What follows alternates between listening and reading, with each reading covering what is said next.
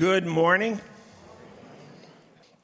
Turn in your Bibles to Genesis chapter 7.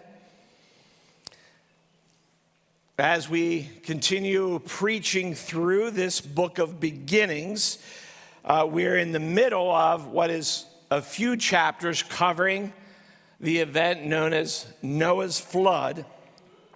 So we're going to read through most of this chapter, building on what we saw last week in chapter 6, which was the reason for the flood. And now in chapter 7, we see the description of it. The Lord said to Noah, "Go into the ark, you and all your household, for I have seen that you are righteous before me in this generation. Take with you 7 pairs of all clean animals, the male and his mate, and a pair of animals that are not clean, the male and his mate, and 7 pairs of the birds of the heavens also, male and female, to keep their offspring alive on the face of all the earth. For in 7 days I will send rain on the earth, 40 days and 40 nights, and every living thing that I have made I will blot out from the face of the ground." And Noah did all that the Lord had commanded him. Drop to verse 11. In the 600th year of Noah's life, in the 2nd month, on the 17th day of the month, on that day, all the fountains of the great deep burst forth, and the windows of the heavens were opened, and rain fell upon the earth 40 days and 40 nights. On the very same day, Noah and his sons, Shem, Ham, and Japheth, and Noah's wife and the 3 wives of his sons with them entered the ark. They and every beast, according to its kind, and all the livestock, according to their kinds, and every creeping thing that creeps on the earth, according to its kind, and every bird, according to its kind, every winged creature. They went into the ark with Noah, 2 and 2 of all flesh, in which there was breath of life. And those that entered, male and female, all flesh, went in as God had commanded him. And the Lord shut him in. The flood continued 40 days on the earth. The waters increased and bore up the ark, and it rose high above the earth. The waters prevailed and increased greatly on the earth. And the ark floated on the face of the waters. And the waters prevailed so mightily on the earth that all the high mountains under the whole heaven were covered. The waters prevailed above the mountains, covering approximately 22 feet deep.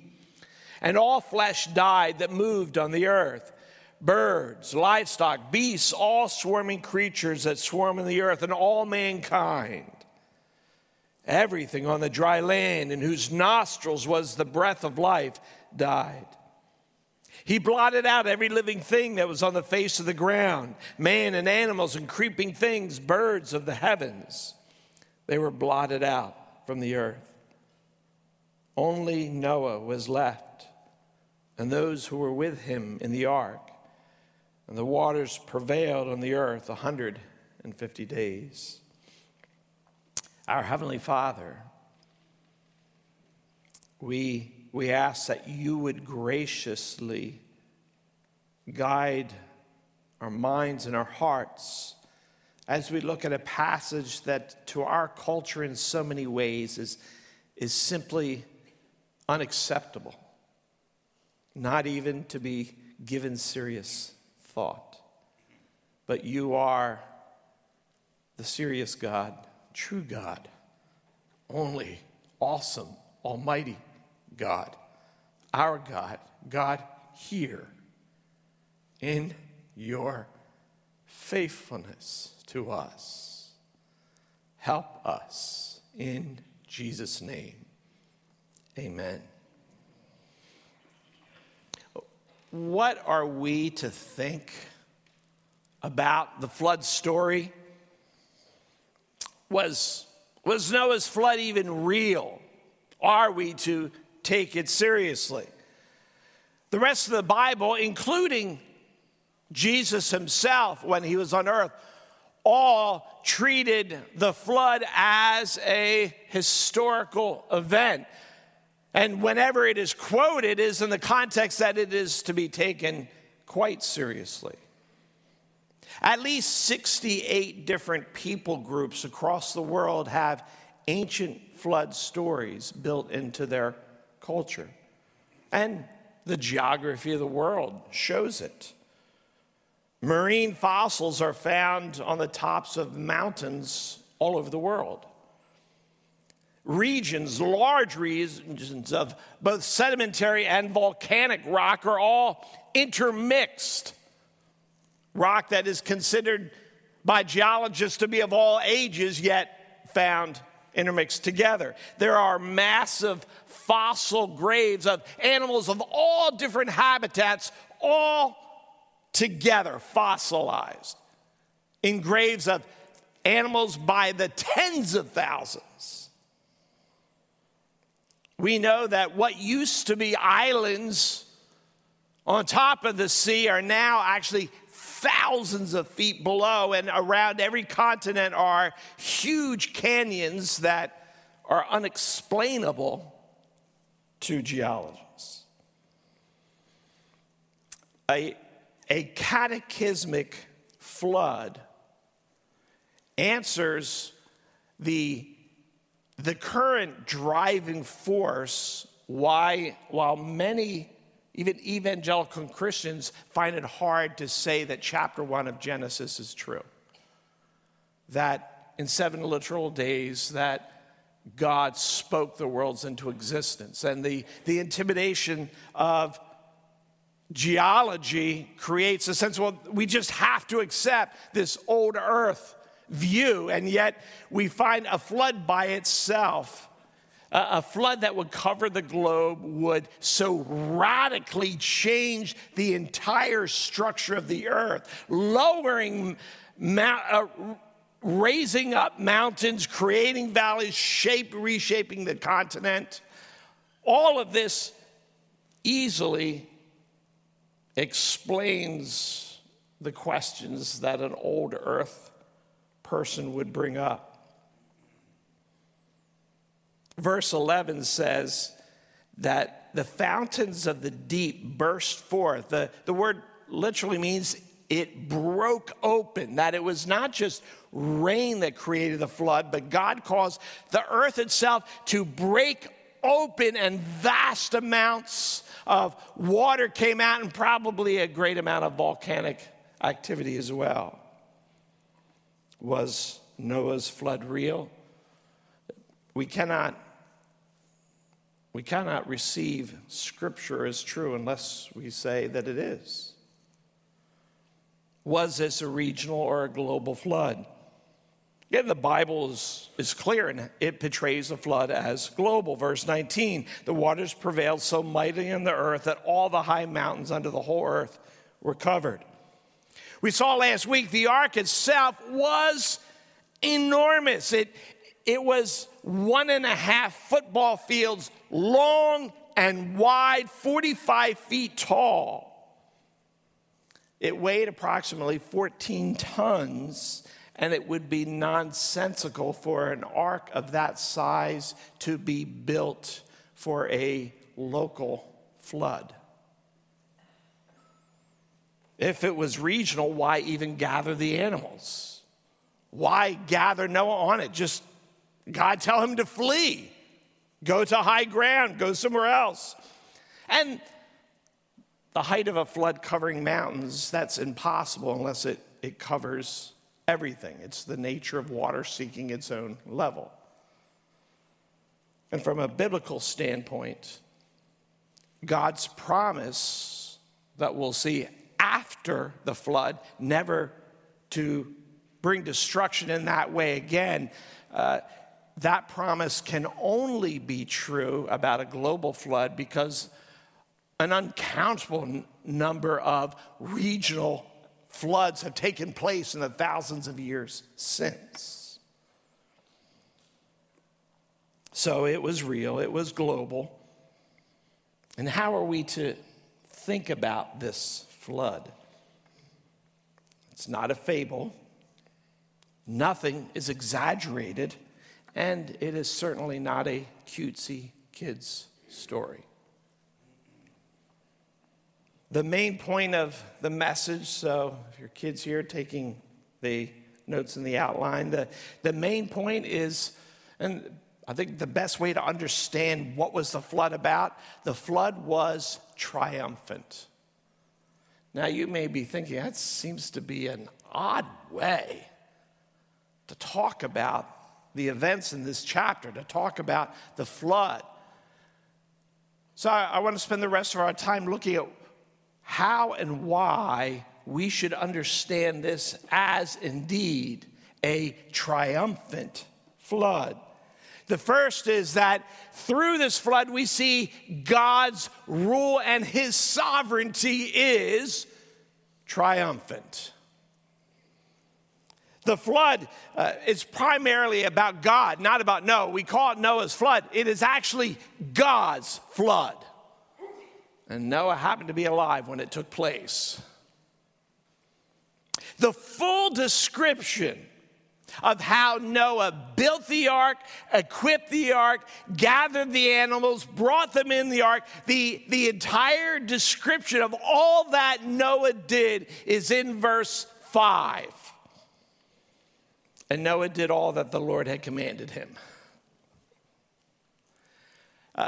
There's a lot built into that statement, but the scripture doesn't give us any of the answers to all the questions. What about this? How did that happen? How did they do? Scripture doesn't bring any of that to our attention because God wants to make sure we keep focused on why this flood came, and this was the hand of God. Virtually all of the action of chapter 7 takes place outside of the ark, not in it.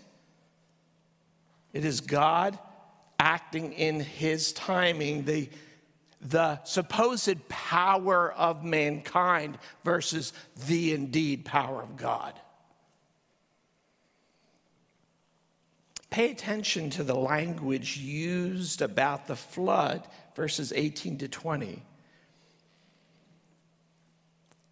Verse 18, the waters prevailed and increased greatly. Verse 19, the waters prevailed so mightily. Verse 20, the waters prevailed. And again in verse 24, the waters prevailed. The word prevailed is a word used for military conflict and victory. How does God describe what took place? That his action, the flood, prevailed. It defeated all who thought they could ignore him or stand against him. Humanity rebelled against God then, and we know the answer about that now.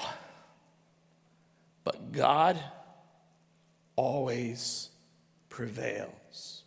For as we have seen already, walking through the book of Genesis, that God will have the last word.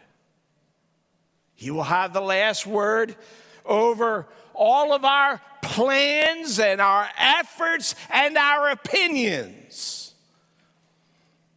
We can offer up all the thoughts we want to have of what should be and how life should work, but God, who is sovereign and always rules over all that he has brought into existence, he will have the last word. He will reign.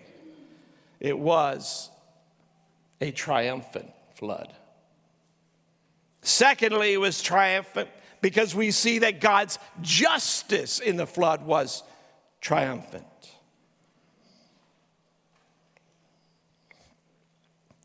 Verses 21 to 23. All flesh died. Verse 22, everything in whose nostrils was the breath of life died.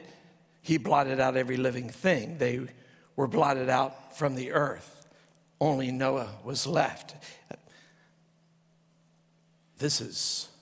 I at first had written the word uncomfortable.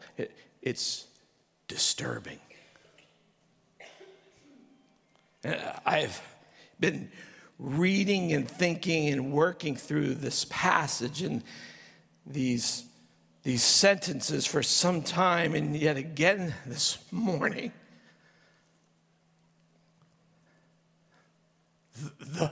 the weight of what God is speaking to us in such a way.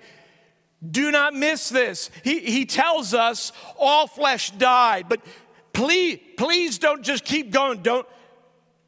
Don't ignore that. And so he says again, everything in whose nostrils was the breath of life died. And don't let your mind turn from that. And he tells us again, he blotted out every living thing.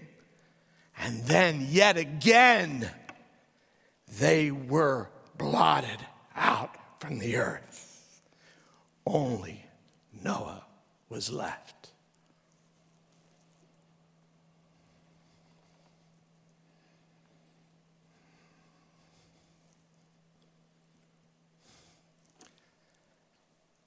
And we cannot be true to God if we do not declare what God has said, or if we try to get by it quickly or explain it away, if we try to minimize it in any way, we are denying God's intention. For here, God is clearly maximizing in our attention what he did. From the beginning to now, God warns us the wages of sin is death. God has said that from the very beginning. He repeats that in all sorts of language over and over again. We cannot rebel against God without the judgment of God coming upon it. And so here, God brought the judgment that he promised he would. For in chapter 6, verse 5, we see that God looked upon the earth and he saw that the intention of man's heart was only evil continually. The flood was indeed a global event to show us that the judgment of God will not miss any sin. There is no hidden sin. It doesn't exist. There is no small degree of sin safe from God. That does not exist. And the flood is a witness against those who would doubt God's warning. Jesus tells us this in Luke chapter 17. In verses 26 to 27, the Lord Jesus said, "Just as it was in the days of Noah, so it will be in the days of the Son of Man. They were eating and drinking and marrying and being given in marriage until the day when Noah entered the ark and the flood came and destroyed them all." And the flood of God's judgment will continue to reach out to everyone who is unprepared for it. Is God harsh? Is God unfair? This flood was no uncontrolled tantrum by God. Indeed, God gave the world lots of warning and time. In 1 Peter chapter 3, verse 20, it says God's patience. Speaking of the flood, God's patience waited in the days of Noah while the ark was being prepared. The ark was literally a warning sign by God, a visible, before man's eyes, warning sign that he was going to act. And for decades, that warning sign grew. And God's patience to withhold what was deserved while the warning of Noah was preached. And there's something in us that just is repelled by the thought of God's judgment. And yet, without God's judgment, there will never be justice in this world. When has human culture in any place or time ever been able to really bring true justice? Little bits here and there. The world's unable to bring a just end. Without the justice of God, how does life even make sense? With all of the evil done against millions of people, doing evil against millions of people, heartache and sorrow and horrible things being done and no one held accountable. And we cry out for justice and we call out for it. And can we not see that only God can give it? For God's justice perfectly covers every deed, and it fixes every little wrist slap that the world gives. In human justice systems, the wealthy and connected so often escape. So we see that. And we must never think that somehow the same will happen before God. That there is somehow some form of religious connections that would do the same. That some religious connection we have, that I've been going to church a long time, or I prayed a prayer at one point, or I do good things better than my neighbor. Do not think that there is some connection outside of the person of Christ who was crucified, dead, buried, and raised to pay for sin, that outside of Christ there is no hope against the justice of God. For a perfect God must be just against every sin, everywhere, without exception.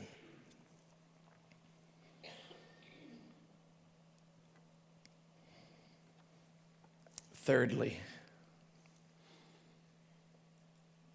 the flood was triumphant because in it, God's grace was triumphant. The ark was sufficient to save. And so the ark is a picture of Christ, God's appointed means, who is sufficient and who will faithfully save every one that comes to him. Our only hope is to not build a righteousness that will impress God, but to call out to God confessing sin and him making us righteous by his grace. That is what the Bible tells us in Romans 3. I want us to look at these words carefully that the Apostle Paul gives us. Romans 3, verses 21 to 24. It describes how do we receive grace from a God who must be just. Romans 3:21. But now the righteousness of God has been manifest apart from the law, although the law and the prophets bear witness to it. The righteousness of God through faith in Jesus Christ for all who believe. For there is no distinction, for all have sinned and fall short of the glory of God and are justified by his grace as a gift through the redemption that is in Christ Jesus. What is all this saying? Verse 21, it says there is righteousness of God apart from the law, meaning apart from what we do. Righteousness doesn't come because we bring it by our efforts and our works. Righteousness comes from God apart from the law, because the law of God can really only do one thing: point the finger and show us we're sinners. So there is a righteousness apart from the law, and it says the righteousness of God through faith in the Lord Jesus Christ. How does trusting in Christ make us righteous? How does it free us from the judgment of God? Because verse 24 says we are justified by his grace through faith. We are made innocent of our sin because on the cross, Jesus took our guilt upon himself. And his death was a death to pay for our guilt. He received not only death of his body, but the judgment of the Father came upon him. And he paid in full what our sin requires. And whoever trusts in Christ, our guilt is removed. God's righteousness is given to us.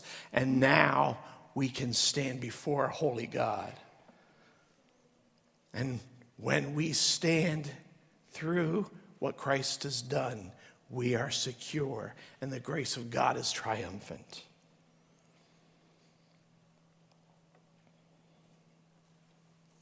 And fourthly, we see God's rule is triumphant. His justice is triumphant. His grace is triumphant. And fourthly, those who trust in the Lord are triumphant. Noah believed. He believed enough to build a colossal ark. There had never been anything remotely like it. Maybe some river rafts, a canoe.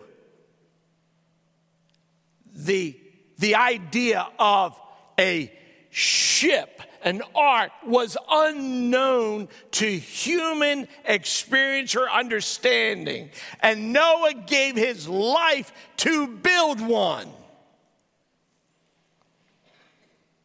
We can imagine what he endured. The mockery, not for a little bit. It just increased. We can imagine how often Moses was tempted to look at his own life and say, "What am I doing? I've just wasted. I've wasted." Can you not hear that voice in his ear? But when the storm began and the earth itself burst open, Noah and his family were safe. We cannot imagine the sounds they heard of those outside, just of the storm inside, hearing all this, the movement of of the ark, amidst all of this, the uncertainties. How long will this be? What will we find? What will happen? All of this around them. From a human standpoint, they're in the midst of God's safety, but it probably didn't feel that safe. There's a moment of, we're free of that, but there is so much unknown. Verse 16 tells us, God shut them in. Why does it add that? It is a statement that in the midst of all we're going to read of how horrific it was, God himself, God's hand, sealed them in his safety. And he has shut you in to his grace just as securely. No one can get at you. You can't fall out. Nothing can break through the door of God's safety. Nothing can tear gospel truth open so that it no longer is yours. But only one side can be triumphant.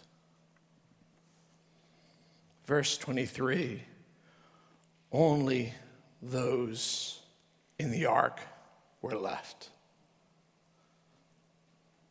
Only those in Christ are safe.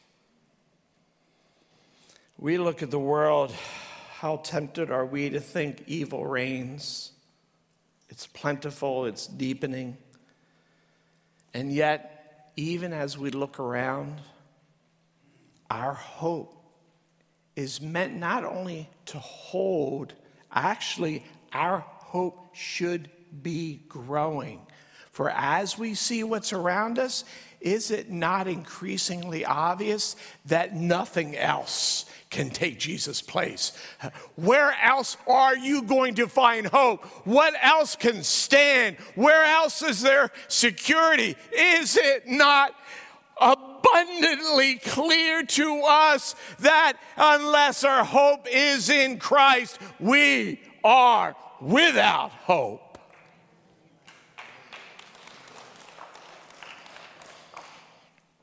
Everyone who trusts in Christ is on the boat. The ark of Christ will not sink. And even in this moment, there is room for more to come in.